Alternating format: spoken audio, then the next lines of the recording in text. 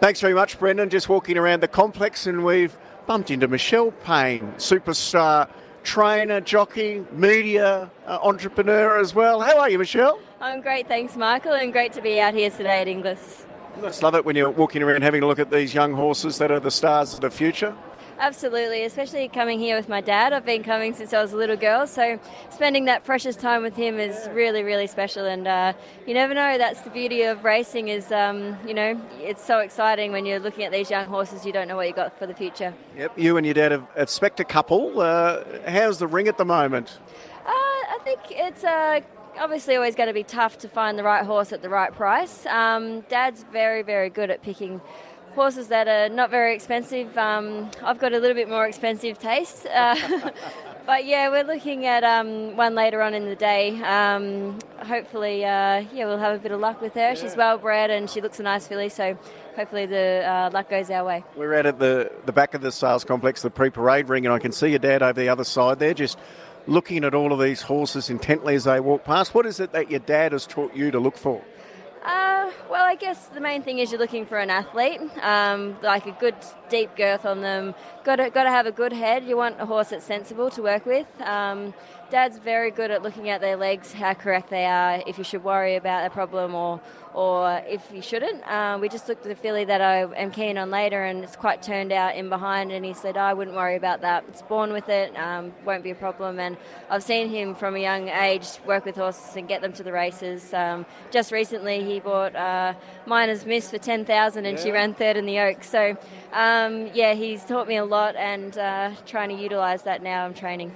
And for yourself, you had Rebel Ray to go around yesterday. He's been in really good form for the stable. Yeah, he's absolutely flying. He came to me a real troubled horse. He was actually banned in New South Wales.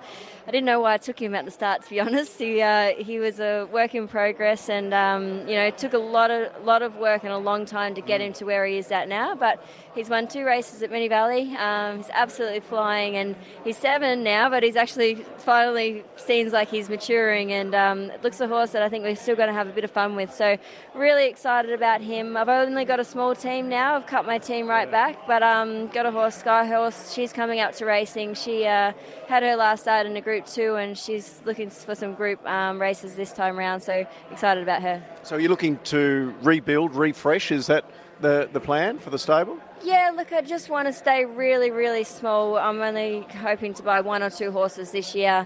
As you said when you introduced me, I've got lots of things on my plate, so trying to juggle that and just keep it as a really boutique stable with high quality, so hoping that we're going to get that one later on in the day.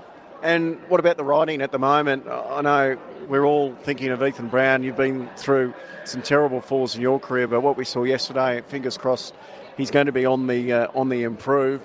Where are you at with what's going on riding-wise?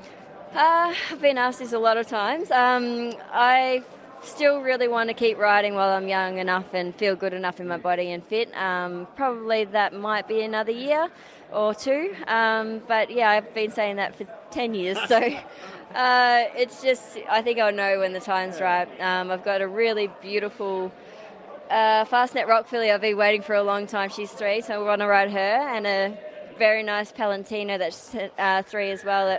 These horses that have just been given time and I've worked so hard with, I really want to utilise that and ride them race day if I need to, because the thing is, when you're riding them every day, you know them so well.